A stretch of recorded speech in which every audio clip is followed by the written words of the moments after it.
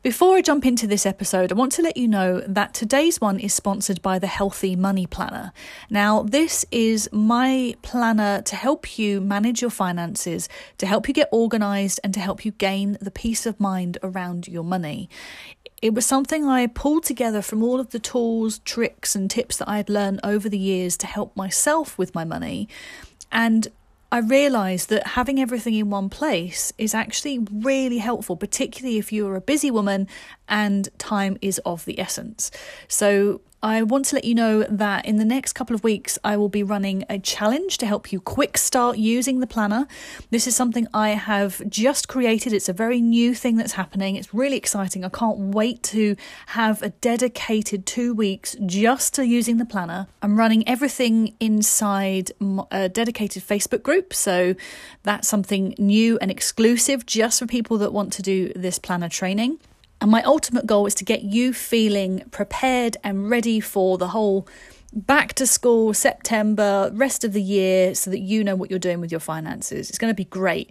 It starts on the 23rd of August, and if you want to join us, check out the link in my show notes, and you will need to sign up before the 20th of August, okay? You have to have a planner to be in this challenge. So if you don't have one yet, the link to buy one is also there too, but this is all amazing extra bonuses that you're going to get that doesn't normally happen. So this is all very special just for these 2 weeks in August. So I look forward to seeing you join us. So take care and enjoy the episode.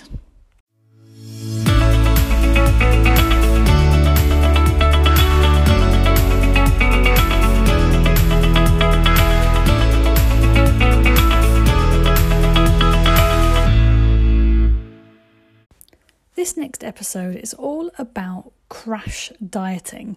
Now, what does a money podcast have to do with crash dieting? Well, actually, I think there are a lot of similarities that can really help us to understand what's going on with our finances.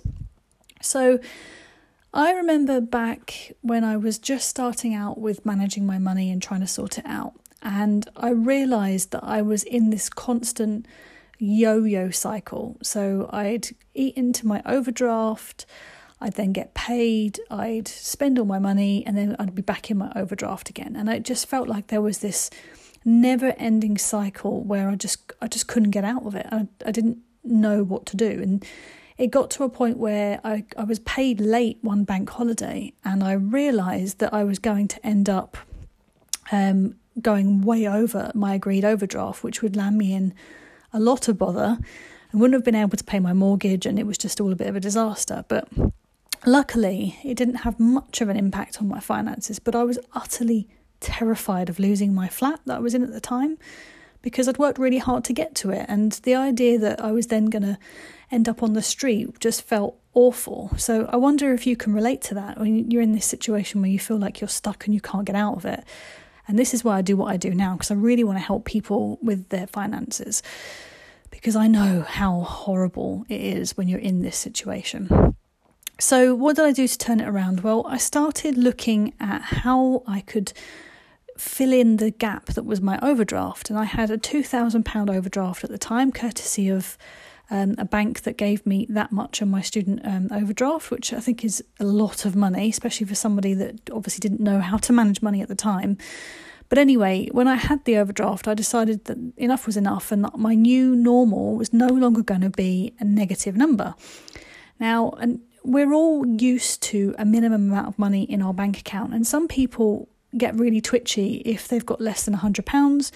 For some people, it might be comfortable with a negative number like I was. For others, it might be a much higher number like £1,000.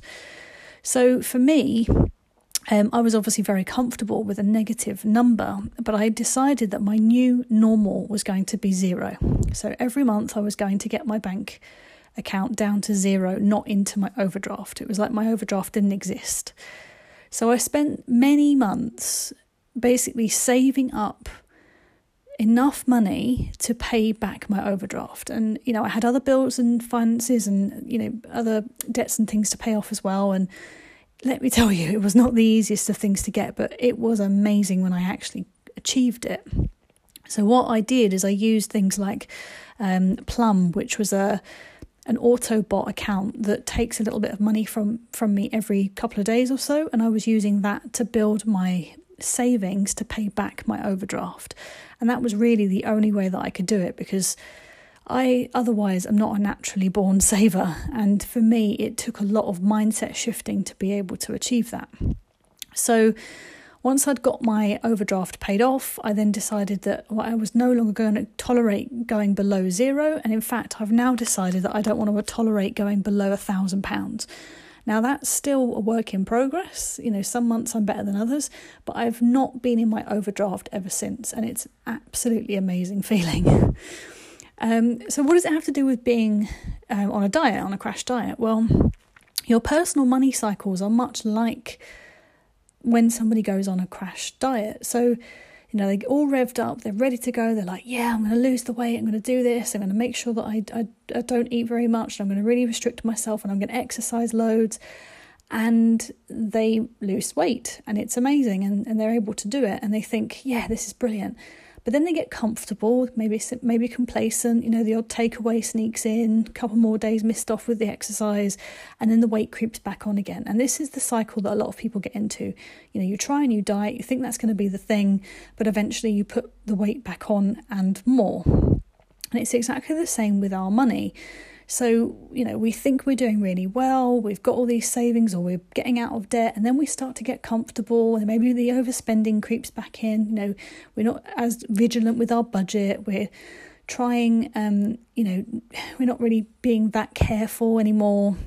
And then before you know it, you end up back into debt again. So if that sounds familiar, then you'll see the comparisons between your yo-yo dieting and this kind of yo-yo debt cycling as well. So if this is something that you understand or you've resonated with, then let me know. I'd love to hear from you, because you're not alone. I promise you that you are not alone.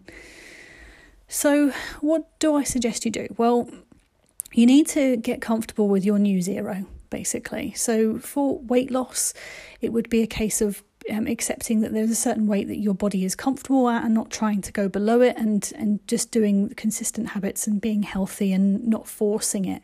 Because as soon as we start forcing things, that's when it all goes wrong. It's the same with saving, same with trying to get out of debt. When you're forcing it, what's happening is you're trying to put too much away. And then you end up having to steal from yourself again, because perhaps you haven't accounted for everything that you need to do, or you're restricting yourself so much that you can't have any fun, and it just eventually doesn't work. You just end up losing the plot. So when you're working on your money or weight loss or anything like that, you need to do it in a way that's sustainable, so that you can do it for the long term, because this is what it's all about. It's all about putting these money habits in and doing it for the long term, so that you are able to sustain it throughout your lifetime. The next part of this is to start getting comfortable with a new zero. So for you, if you are very comfortable being in the negative, your new zero is literally zero. But if you are somebody that's already comfortable with zero, then what else could you be comfortable at? Could it be £500, £1,000? There might be an amount that you can start to feel comfortable with that's different to what you are at now. And what you're doing there is you're actually increasing your buffer of money that's there available to use whenever you need it. And You Need a Budget, or YNAB, calls this aging your money. So essentially what happens is you get paid, and then that money is not spent immediately. And the money that you spend for the month was perhaps money you got paid last month or the month before. So what they say is that if you are spending your money as soon as it's coming in, you're living hand to mouth. And that's quite a stressful position to be in, because we know that if we then ended up in trouble and we couldn't earn the money like I did, when I was struggling paying my mortgage, that's when you really need this buffer of money. So many people I've spoken to in my community have said that they wouldn't last more than maybe a month without being paid. And that's the point of aging your money, because if you can have yourself a little cash buffer squirreled away, if you were then to lose your job or you wanted to quit your job for whatever reason, you've then got money there to do it with, and the stress goes away. So my ambition for everybody in my community is to be free of money stress, and this is definitely one of the ways to do it. And it's not something you can necessarily achieve all in one go. I mean, if you came into some extra money like through a bonus or something like that, then obviously you could do. But if you're doing it from scratch like I did, then it's about putting little amounts away each time, keeping it out of sight, out of mind, so that you don't spend it. And then on the days that you do need it, you will be absolutely grateful for past you for setting it up for yourself. And then what you'll realise is that rather than you getting this kind of yo-yo effect where you're going in and out of your overdraft or up and down from zero, you're actually going up and not quite back to where you were before, because you're leaving some money there as a buffer. And then you're getting paid again, and when you go back down again, you're not quite hitting back down to where you were the month before, because you've put a little bit of a buffer there. And the idea is you're raising your bottom line, so you're leaving these reserves available for yourself, so that if the worst was to happen, you're there and you're absolutely fine. So I hope you found that useful. That's my nearly 10 minutes done. I would love to see how you get on with this, and I'd love to know your thoughts on aging your money and whether this is something you'd like to try as well. So take care, and I will see you in the next one. And that's it. I really hope you enjoyed this episode of the Money Medicine Clinic podcast. If you want to find something else to do now before the next one comes out, then please come and join us in the Facebook group, Women Working Towards Money Freedom.